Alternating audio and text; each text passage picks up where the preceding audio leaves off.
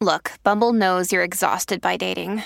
All the must not take yourself too seriously and 6'1" since that matters. And what do I even say other than hey? Well, that's why they're introducing an all-new Bumble with exciting features to make compatibility easier, starting the chat better, and dating safer. They've changed, so you don't have to. Download the new Bumble now.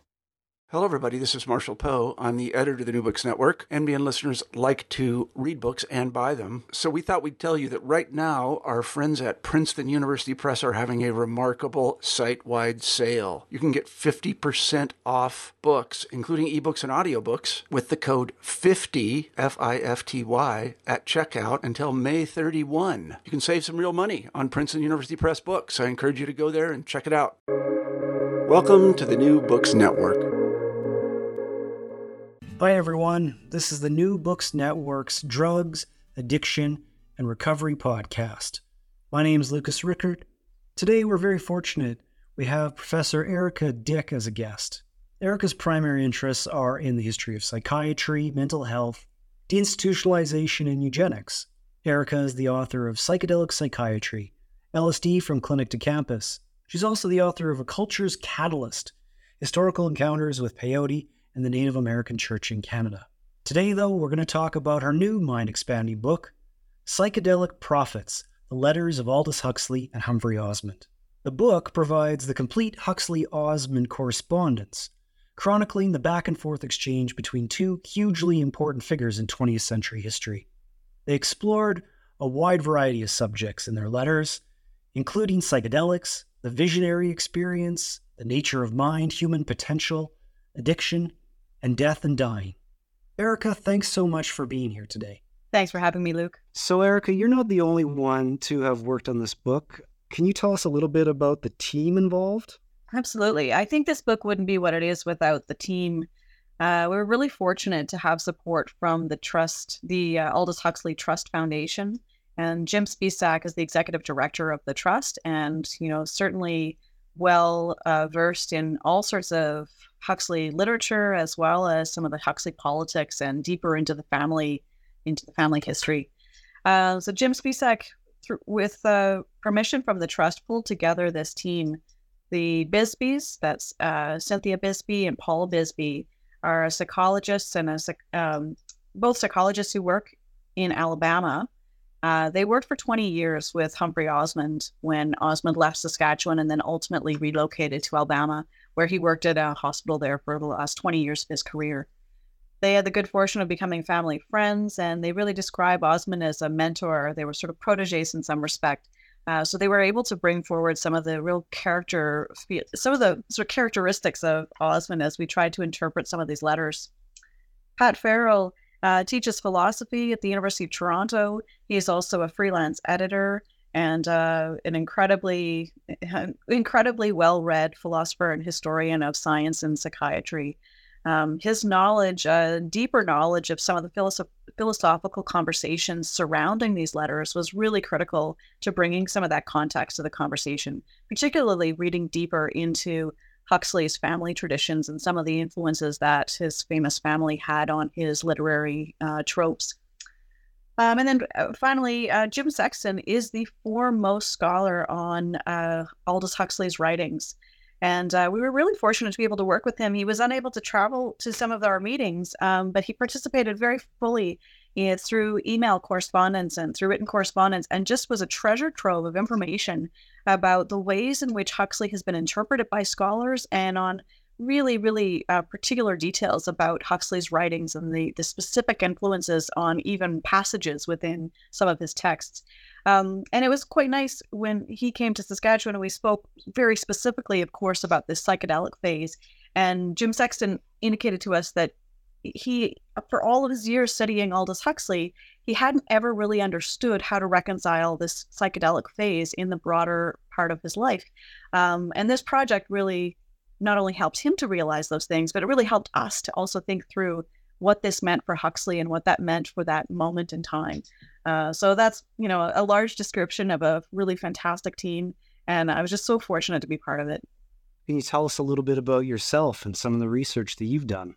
I started my research on psychedelics in the early 2000s and focused primarily on the Saskatchewan-based experiments that took place and, of course, led to the coining of the word psychedelic, which we've made good use of, I think, here in this book. And, of course, it's this particular set of correspondence that led to that word itself.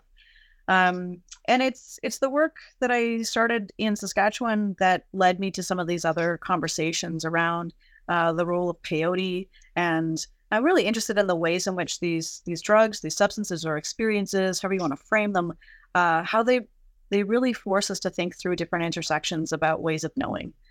So not the drug itself necessarily, but what it represents in terms of people coming together in different ideas, sometimes clashing and sometimes overlapping in different competing notions of healing or spirituality, what counts as a indigeneity.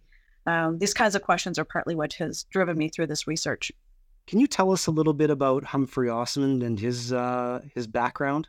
Yeah, Humphrey Osmond is a really fascinating character, and I certainly hope that this book draws more attention to him. But I think he's starting in this phase of his legacy. I think a number of scholars are beginning to look at him. So he was born in England. He participated in the First World War.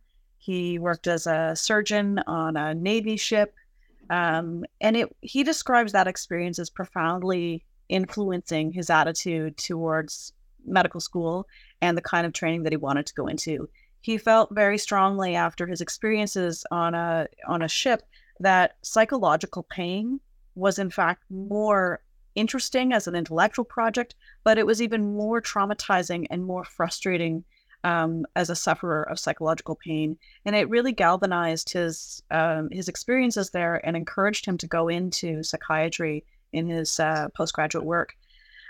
He worked in England for a few years and became rather frustrated. And over time, I've come to appreciate this as both perhaps a point in his career where he had relatively little autonomy. He was working for others. He also describes feeling sort of stifled in an environment which he felt was overly psychoanalytical. And he took advantage of an opportunity to come to Canada in 1951. He had responded to an ad that had been placed in the Lancet by the Premier of Saskatchewan, who had also been serving as the health minister. And they were aggressively recruiting people, primarily from Britain, but also from really throughout the British Empire. They were recruiting people to relatively high-ranking positions in research. Osmond showed up in Saskatchewan. His wife never forgave him, I don't think. The winters were a little bit different from London, so was the cosmopolitan nature of the place, or lack of it, if you will. But they moved to this relatively small farming community, which was home to what was then described as the largest psychiatric facility in the British Commonwealth. Now, there are lots of stories that dispute that, but certainly the local folklore was such that people felt that this was indeed the largest Victorian asylum in the British Commonwealth. Within a couple of years, he became the superintendent of that facility, and he described it as, the worst expression of humanity. He found it to be just appalling, the conditions that people faced. We know now from going through records of patients there that about 75% of the people who were committed to that institution lived the rest of their lives in that place. They did not leave. They weren't considered capable of rehabilitation. And it became a warehouse much more so than a treatment facility. And of course, this is not exclusive to Weyburn. We know that lots of asylums suffered the same fate. But Osmond became the director of that place and really set about engaging in reforms that he felt required a different approach to research and a different conceptualization of madness. So Osmond was treating alcoholics at Weyburn? That became part of what he ended up doing. And although alcoholics did not form a large part of the patient population, using what he would eventually call psychedelics, they found that being able to gain insight using psychedelics to prompt a kind of insight or a break, if you will, a sort of spiritual breakthrough in some, people describe it in different ways. That was particularly effective with people who were suffering from addictions or who had kind of got caught in a rut of behavioral patterns. Initially, they wanted to use it to gain insight into schizophrenia as a model psychosis. But what they found was that it was a more effective treatment in addictions research. And I presume that his research was contested, or it was debated pretty heavily. Yeah, it's very interesting. Early days, he had quite a lot of latitude and freedom and very supportive colleagues. At least those who wrote to him seemed to be almost universally supportive. Now, there may have been others who decided not to write to him who were deeply critical, but they don't show up in the archival records. There are, let me start again. There's some suggestion that people were critical of some of his ways, but they tended to be much more superficial. People were suspicious of his British ways, for example. They were suspicious of his mannerisms, but not so much on the research itself.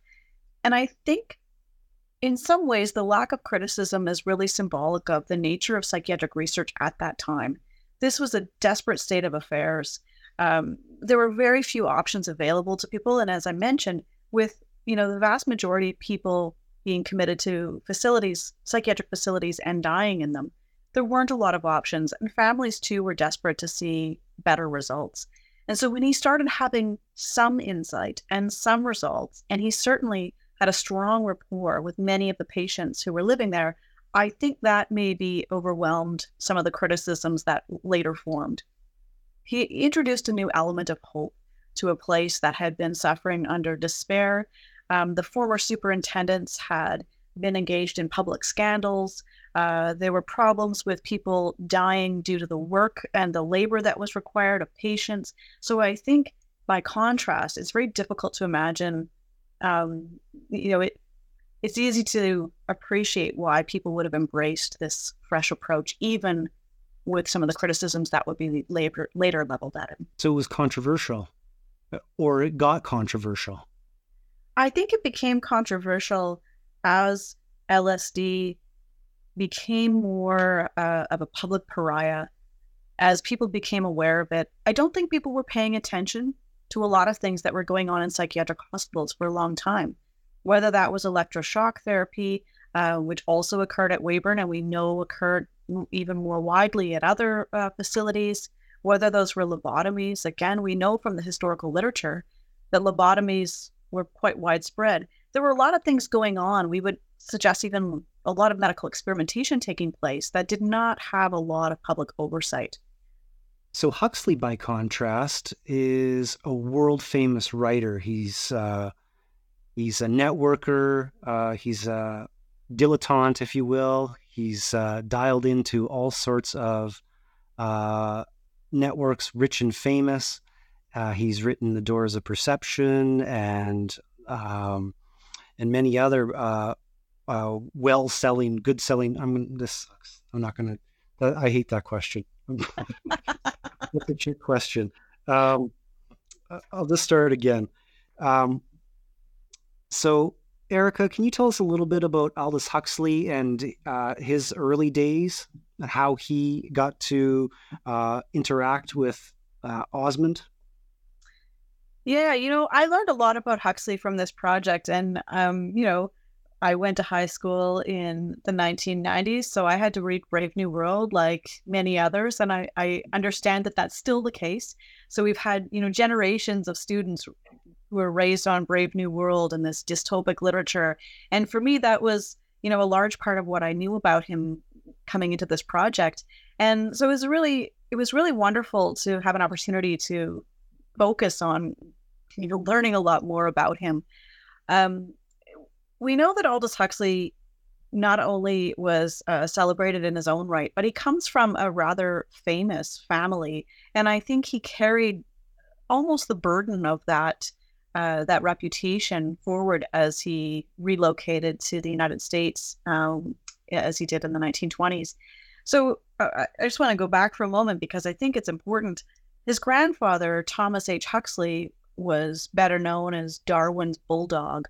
So a fierce proponent of evolutionary biology and really on the cutting edge of challenging some of the Victorian ideals about ideas of heredity, about the limits of religion as a governing force, the limits of the state in organizing human behavior, etc. So, he grew up in this family where his grandfather is a household name and continues to be in many circles for generations beyond. His brother, I'm sort of picking a few examples here. His brother, Julian Huxley, in many ways followed in the footsteps of his grandfather. He himself was an evolutionary biologist. He was knighted, and he became the president of the British Eugenics Society. And, he's a formidable force, a well-known figure. And Aldous at some points sort of describes himself as the black sheep of the family or the underachiever in some respects. And of course, from our perspective, looking back on this, he's certainly anything but an underachiever, but he's a different achiever. And he has this abiding interest in humanism and bringing humanity's ways of thinking or ways of knowing, philosophy and history and classical literature, he brings to bear on ideas of human evolution. And we see that coursing through his work, but we also see it in the ways that he chooses the people he wants to interact with. As you mentioned, he has a vast network of people. People are dropping by his house all the time. It's a star-studded lineup of incredible philosophers and writers and newspaper magnates. And then he and his wife in particular, Maria Nice, are really interested in mysticism. And it begins early on, and they explore it in deeper ways throughout their life, particularly when they move to Los Angeles. They have friends who are parapsychologists. He meets with L. Ron Hubbard because he is curious, at least, about Scientology. He very quickly writes him off, which was great, right to my relief as I was reading through this. But he moves very much beyond the bounds of what we might think of as orthodox biology or orthodox medicine. And he really flirts with these ideas of, what does it mean to think of something as sacred? Or what is mystical and what is powerful about belief in mysticism. So he's really interested in sort of the evolution of the human psyche and how it perhaps bounces back and forth against these sort of harder biological lines, and where mysticism and consciousness begin to influence our evolution as human beings. And I find that to be a fascinating interplay of ideas. And he is incredibly articulate in the ways in which he even works through his raw musings on these kinds of topics. And so the letters, although they're very candid and indeed letters, they're like mini essays in some places where he's playing with an idea. And so I find them just delightful to read from this almost lyrical writer. You've got these two characters, Humphry, Osmond, who listeners might not fully know much about, and then Aldous Huxley, who listeners probably know lots about. They've been trading letters over 10 years. So can you just tell us a little bit about their relationship? Yeah, the letters are really a wonderful window, not only into a beautiful relationship that very quickly becomes a strong friendship. So you have this wonderful relationship evolving through the letters, but you also get this incredible window and set of insights into a changing world for two British men who feel displaced from their home territory, who are participating in, or they're witnessing really, the Cold War, and they're commenting on it at the same time. They feel really invested in the outcome of some of these international conflicts, of which they feel like they are kind of a fly on the wall. So in 1953, Aldous Huxley discovered through he has, of course, an illustrious network of friends. One of his friends had told him that there was a fellow in Saskatchewan doing work with these mind-altering substances. Of course, this is before the word psychedelic is coined. And Aldous Huxley wrote to Humphry Osmond and invited him to come and see him and introduce him to some of these chemicals. And we know, of course, through Aldous's writings that he'd already flirted with different ideas about drug experiences or consciousness-raising experiences, different things, whether it's Brave New World and Soma. He kind of plays around with some of these ideas in his other books. So Humphry Osmond describes how he received this letter, and he was already a big fan of Huxley from his writings. He nervously got into his car. He brought mescaline with him, crossed the border with ease. This is before Colorado had passed its mushroom laws, but mescaline, of course, is from the peyote cactus. not to be confused with mushrooms. He drove to Los Angeles. He met Aldous Huxley and his wife, Maria, and they had their first mescaline experience together. And it's beautifully captured in the letters. And of course, this immediately forged a very strong bond. And they continued to write letters, as you said, for the next 10 years, right up until Huxley's death. In fact, Osmond is one of the eulogists at his funeral. And at one point in the letters, and you may know this, or listeners may know, that Aldous Huxley suffered from degenerative eyesight. And so his letters become shorter and less frequent as he ages and as his eyes go. And for some time, his wife took over the writing of it. And you could really see the families kind of blending as well, really forging these strong relationships. And at one point, Maria wrote to Humphry Osmond, and she said, we treasure your friendship so much. I'm paraphrasing here. You were both a grandfather and a son to us. And I think that really captured the kind of warmth of their relationship. They looked up to Humphry Osmond and they really marveled at his ideas, but they also, there was a 20-year age gap between them. They also had him almost like a son. They of course had their own son, but he was such a frequent participant in their family events, and they made sure to always visit and coordinate family trips and whatnot, that he really did become like part of their family. That's just fascinating. Can you say then, as you're working through some of these mini essays or lyrical letters, how did you go about with the team involved making them accessible? What did you do to the letters? Very little. That's the short answer. Mm-hmm. We didn't want to. We wanted readers to be able to play with the letters and work with the letters on their own terms. And to that extent, what we wanted to try to do is merely provide a little bit of scaffolding so that the letters are dotted with names, sometimes first names, sometimes last names, sometimes both, sometimes nicknames. And, reading the letters from front to end is a daunting task. I noticed that. Yeah, when I was reading that. What we wanted to do is provide a kind of a light touch to allow for those letters to be read with information about some of those names. Some of them are lost to history. We searched high and low. We spent days and days and days and hired additional research assistants with specific expertise in some of these areas. And, there were some, especially some women who were only described by their first name, who were, one is described as Maria's witch, and it was actually an affectionate name if you read it in the context of the letters. But as they delve into especially some of these unorthodox practitioners or thinkers, we found it incredibly difficult to identify all of them confidently. And so we did our best to try and provide a very little bit of context such that you could find out more about them, or you could be confident that that name matched the person that you may find somewhere on Google. Of course, many of the names are common, but we tried to very carefully dig through and put them in context. The letters were handwritten. So I guess the biggest part was interpreting Humphry Osmond's handwriting. He writes in his own shorthand, and he has a very distinctive script or a way of forming his letters.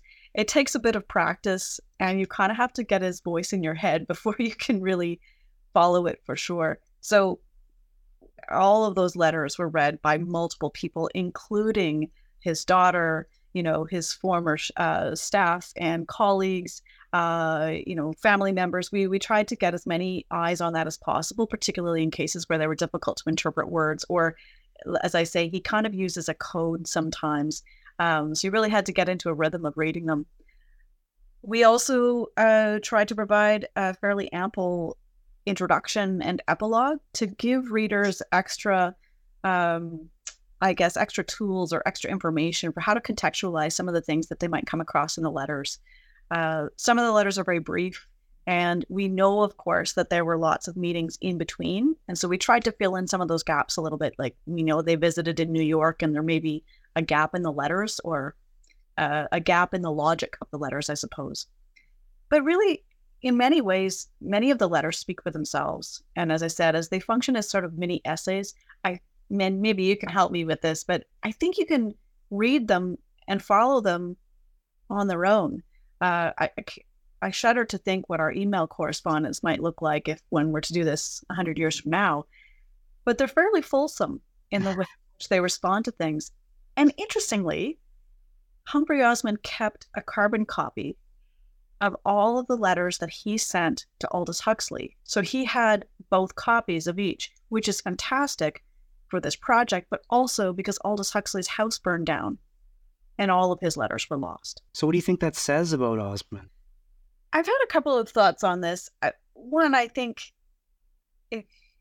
with that detail alone, I'm inclined to say he thought something great was going to come of this.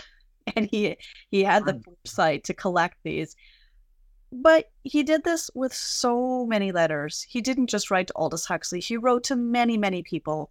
He writes to Bobby Kennedy. He writes to a number of British politicians. He writes to other people that he holds in high regard. He also writes to family members of patients, people, most readers, including myself, will never have heard of. He's not elitist in that sense, despite what the good people of Weyburn thought based on his accent, his British accent, that is. But he's quite careful about keeping records of many things. And it strikes me upon reflection that he actually saw a lot of potential in so many people and in so many projects.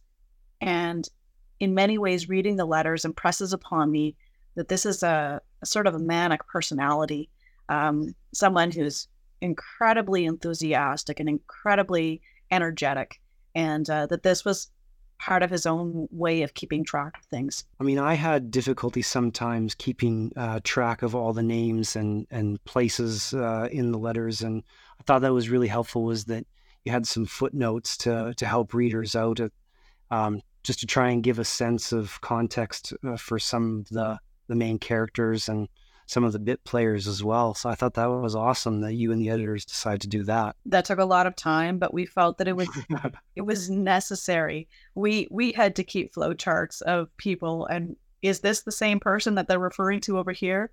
When they talk about Henry Ford, you feel pretty confident that you know who Henry Ford is. Sure. But in the next breath, they'll be comparing him with a neighbor friend or someone who we've never heard of. And I sort of delight in the idea that, the way that they talk about people in such unassuming ways is really refreshing and welcoming. And yet, as a reader, is completely overwhelming. I mean, at times I had to put the book down as much as I enjoyed it, because I was just trying to absorb all the information in these letters. They are so incredibly erudite, these guys. One of the things that jumped out at me, because you were talking about psychedelics a little bit earlier, what did their correspondence suggest about the divide between recreational use and medical use of psychedelics? Because here we are in 2019, and psychedelics have gripped the public's attention for a number of different reasons. Whether or not it's microdosing in California, or it's experiments at major universities for a variety of mental health problems. So as they're, bashing these letters out and sending them to each other, I mean, are they talking about recreational use? Are they talking about strictly using psychedelics in clinical settings? It's an interesting question. And Huxley dies in 1963. And I think it's important to bear in mind, he dies of cancer the same day that John F. Kennedy is assassinated. And I think that much of the conversation about recreational use of psychedelics, at least in the public sphere, the conversation that is, I think that really accelerates in the latter part of the 1960s. And Huxley's not around for those conversations. However, if we kind of try to bracket our discussion and think about the context of recreational psychedelics between 1953 and 1963, when these letters occur, they're very much engaged in recreational psychedelics. they have their friends over. Now, their friends happen to be philosophers and theologians and policymakers and health researchers, but they would not pass an REB test today. They would be described in many ways as recreational, the kinds of, well, Huxley himself was not clinically trained. He was not participating in a hospital setting or in any kind of clinical setting with these kinds of experiences. So I think it's a really interesting way of thinking about it. Osmond, we know, goes on to be quite critical of the ways in which drugs, and I say drugs in a more expansive sense, because he's very critical of the ways in which people are abusing drugs. And by that, he would say, not knowing what they're taking. He doesn't draw a sharp line and say, these drugs are good and these drugs are bad. But the context in which people take drugs, the consent to which they give to consuming subjects. So some people are taking drugs without knowing that they're taking them, or they're taking drugs where they don't know the source of those drugs, for example. He's very much critical of that. And I think it's a slight difference in, like, it's not a clean line between acknowledging the safe use of recreational drugs, but he's very keen on knowing the kinds of drugs that you're taking and knowing the outcome, knowing yourself well enough to know whether or not this is going to be a safe or positive experience. And I would say, even in terms of describing positive experience, he's very expansive in what that might entail. You might have horrible hallucinations, but it ultimately could be positive for you. It might lead to some sort of recovery. Precisely. And I think if one is to read the letters with that in mind, I mean, they're quite liberal in the sense of what drugs can do for us as a human civilization, if you want to kind of borrow Huxley's evolutionary terms. They're very curious and very keen on intellectualizing and trying to find vocabulary to talk about what that could mean. It's hard not to read them, though, knowing what happens a few years later, knowing what happens at the end of their relationship after Huxley's death. We know that there are other contexts in which these drugs are being taken and other vocabularies being assigned to the meaning of drug taking. And Osmond weathers those storms, but he really retreats from the conversations about psychedelics at that time. And it helped me, working with the Bisbees, Cindy and Paul, really helped me to appreciate that period for Osmond. They worked with him for the next, for a 20-year period after this phase of his life and his career. And they said he never mentioned psychedelics, or he rarely mentioned psychedelics. And so I think it's really telling how that played out for him, that his notion of who should take them, what was recreational, what was acceptable, was a very different context, a different cultural climate. Does that answer your question? Absolutely. And it's incredibly intriguing. And what you're talking about really is the acceleration of the counterculture in the mid-1960s, carrying into the early 1970s. And that Huxley dies in 1963 before that really heats up. Yeah, so Huxley was still alive when Timothy Leary lost his job at Harvard, for example. And here we get maybe a little bit of window or a little insight into how they responded to Leary. And I think Leary, in many ways, comes to epitomize this sort of countercultural response.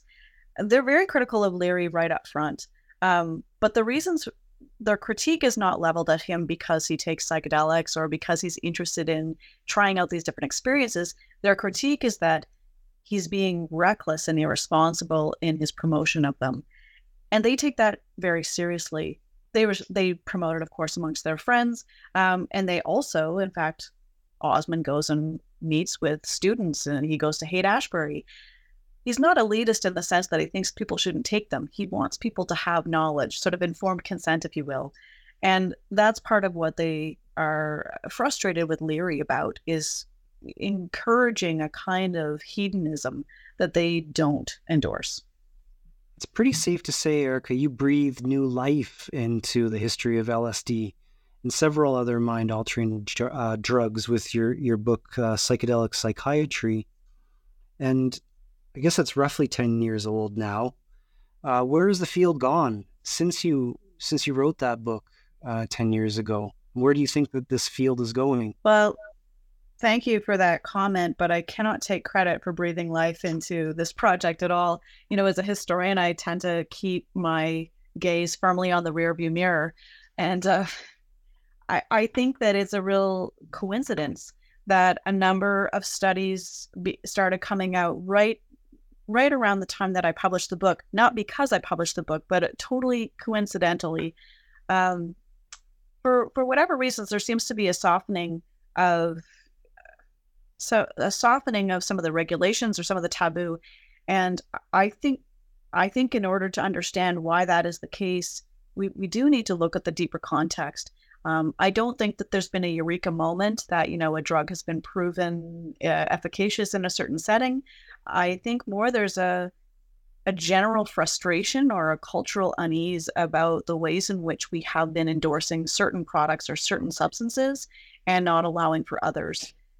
We know historically, and you of course know this better than most, probably having written 3 books yourself on this topic, that over the last 60 or 70 years, our human society has imbibed in more pharmaceuticals and psychopharmaceuticals than ever before in human history. And I think that has changed the ways in which we talk about, understand, the ways we interpret risk, and the ways we accept chemicals into our homes and our bodies on a regular basis. And I think it's sort of catching up with us. I think it's a moment where whether people are working in neurosciences, in pharmacy, in history, in anthropology, I think there's a sort of catching up with that realization that this has now become the new normal, or the new modern even, if you will, and questioning that as a kind of natural evolution of human philosophy as well. So bearing all that in mind, why do you think the history of psychedelics is important to understand in 2019 and then in the future? I think in a very direct manner, the revisiting of psychedelics, or as some people are calling it, the psychedelic renaissance, really it demands that we pay attention to this past a little bit. I think we would be wrong as a society, that is, we would be wrong to simply resurrect these substances and these experiences without paying attention to some of the things that happened in the past, for good and for less good, if you will.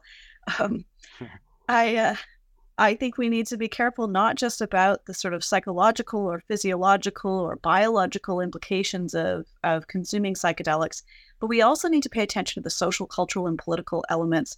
Why were these drugs regulated in the way that they were? And I really think that this gives us an opportunity to think this through, not just about psychedelics, but about psychoactive substances more broadly.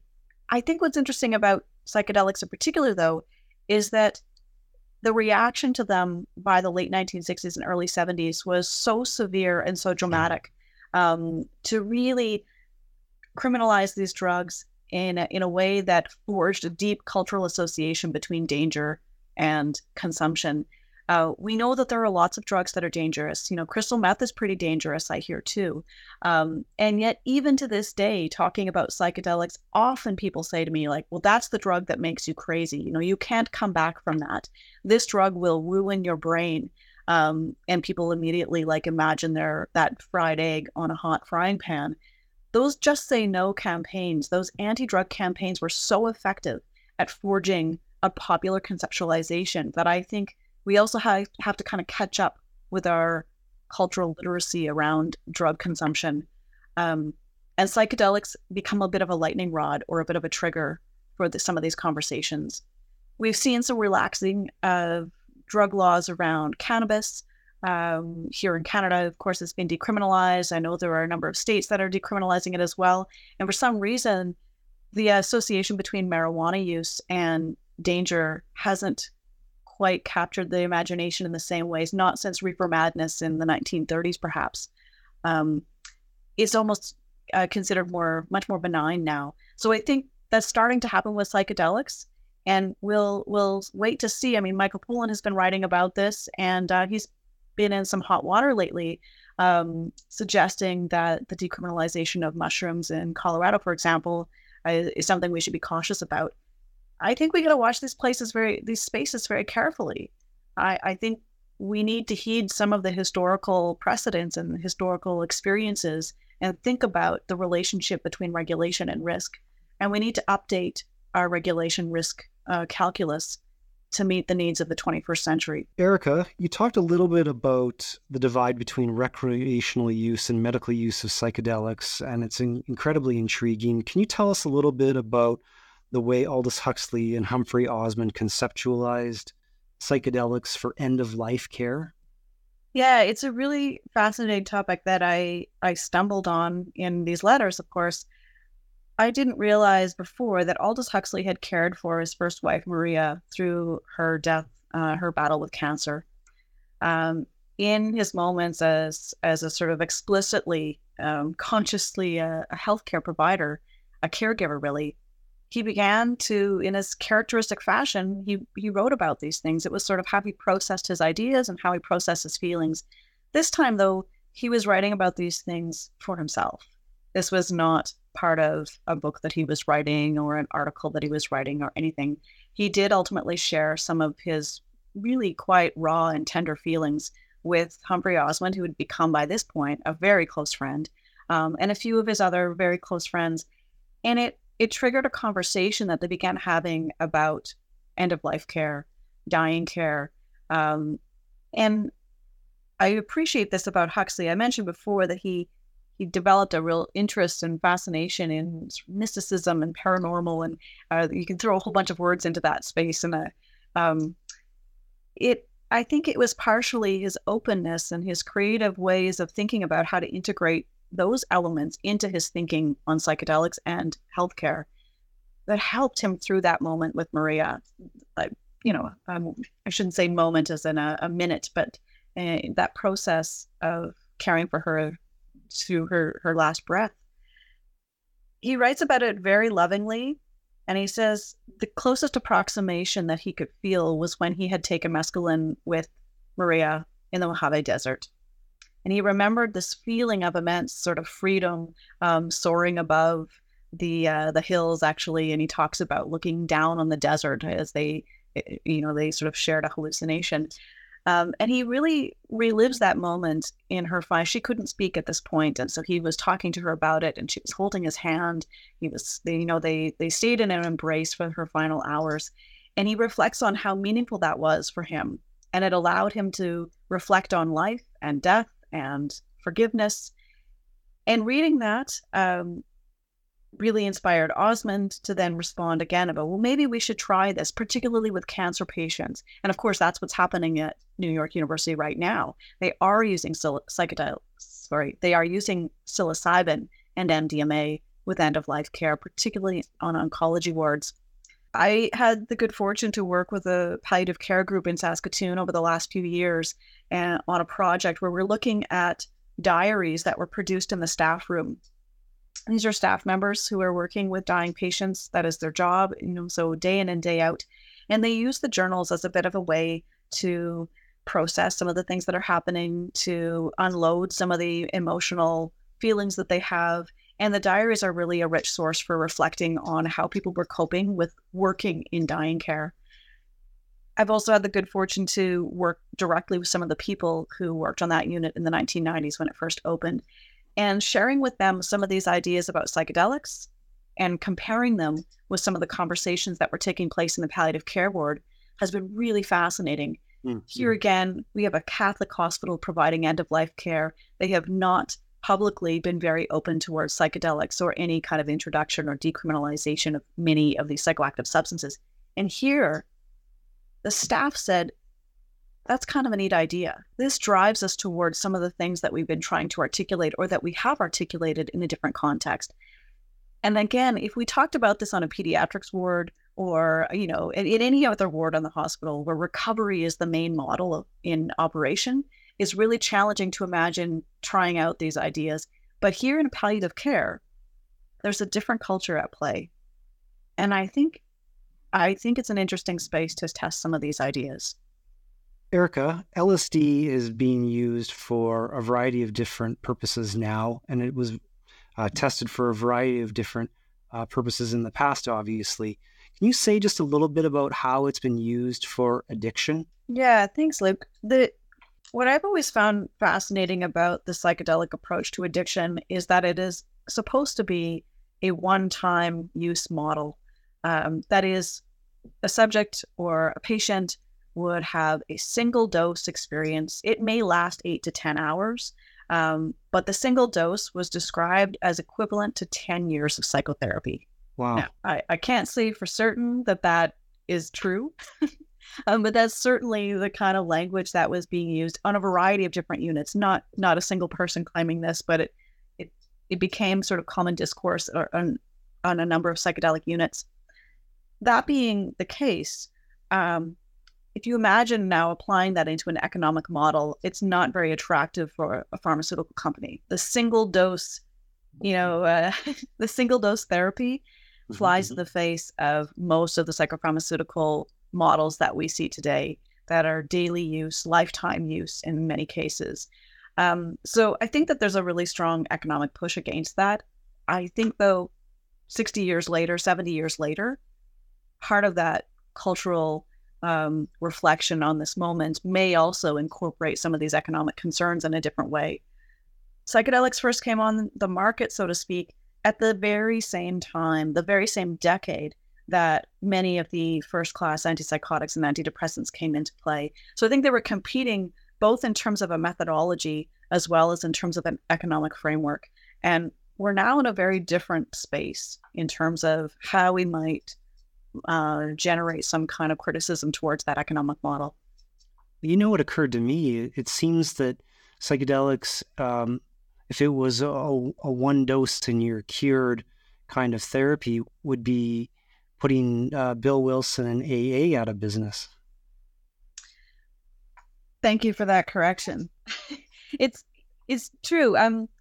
The pharmaceutical sort of interruption was a one-time use, but it wasn't a one-time equals cure. It was a one-time, like, disrupt the kind of, if you imagine addiction, and I not everyone will describe it this way, but if you imagine it as kind of rutted behavior or behavior that has fallen into ruts, in order to kind of kickstart the process or get some insight into those ruts, there needs to be some kind of, well, Bill Wilson would describe it as hitting rock bottom or seeing God in his words.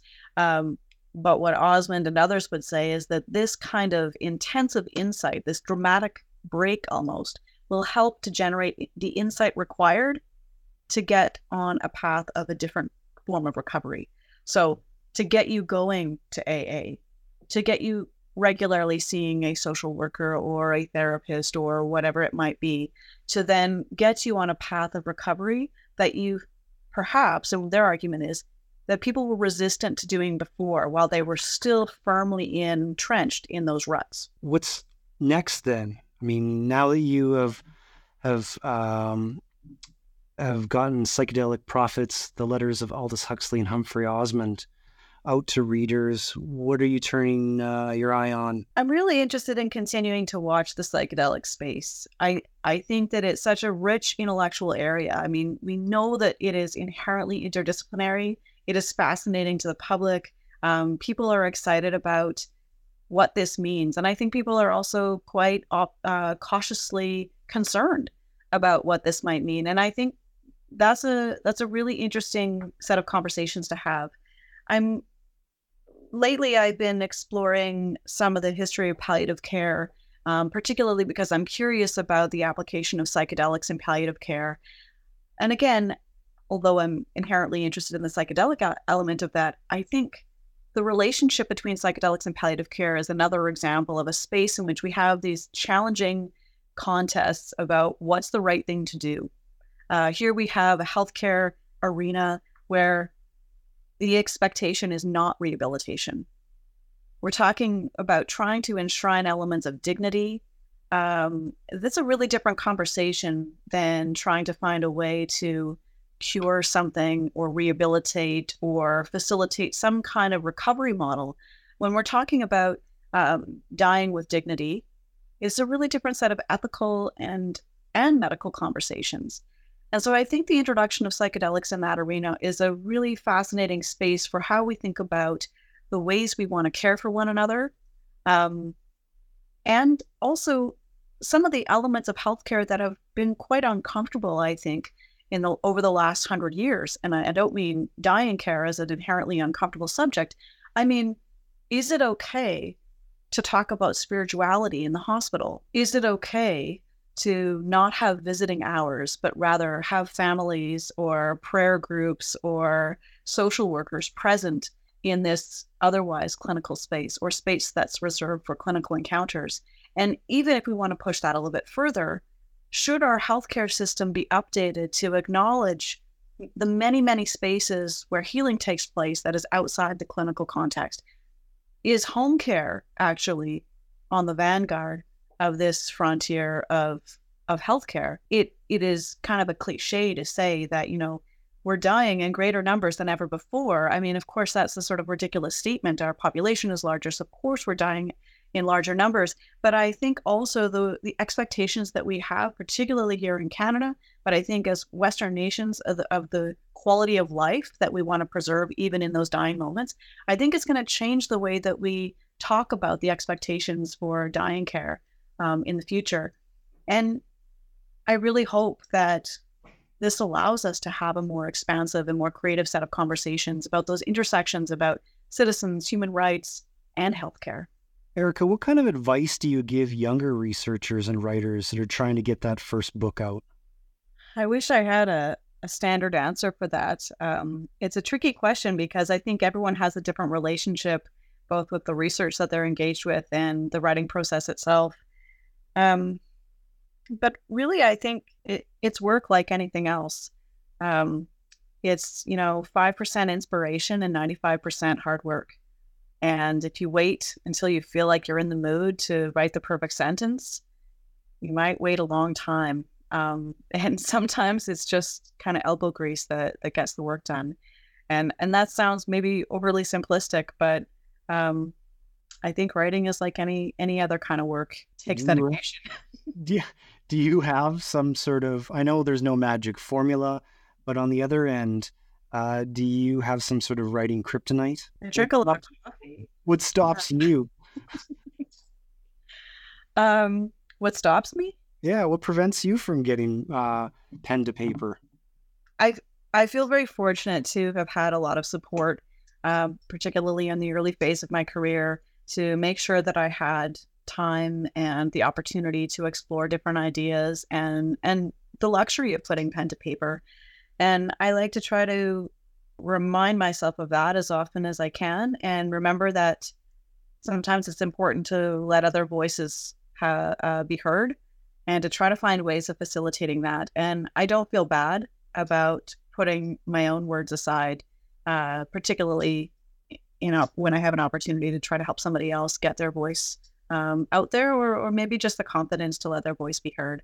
I don't know if that really answers the question. It's I'm really proud of the people that I've had an opportunity to work with, and I'm very proud of the work that they're doing, and I'm excited to see them feeling enthusiastic and getting recognition for the original work that they're bringing and the challenging questions and ideas that they bring to this community. And I think that's really exciting, and I really want to encourage that. Maybe this is a great place to end. I want to thank you so much for being here. Erika's book, Psychedelic Prophets, The Letters of Aldous Huxley and Humphrey Osmond, captures a relationship of two very clever minds, and I think adds wonderfully to the contemporary discussions about LSD and psychedelics more generally in today's society. Thanks so much, Erika. Thanks, Luke.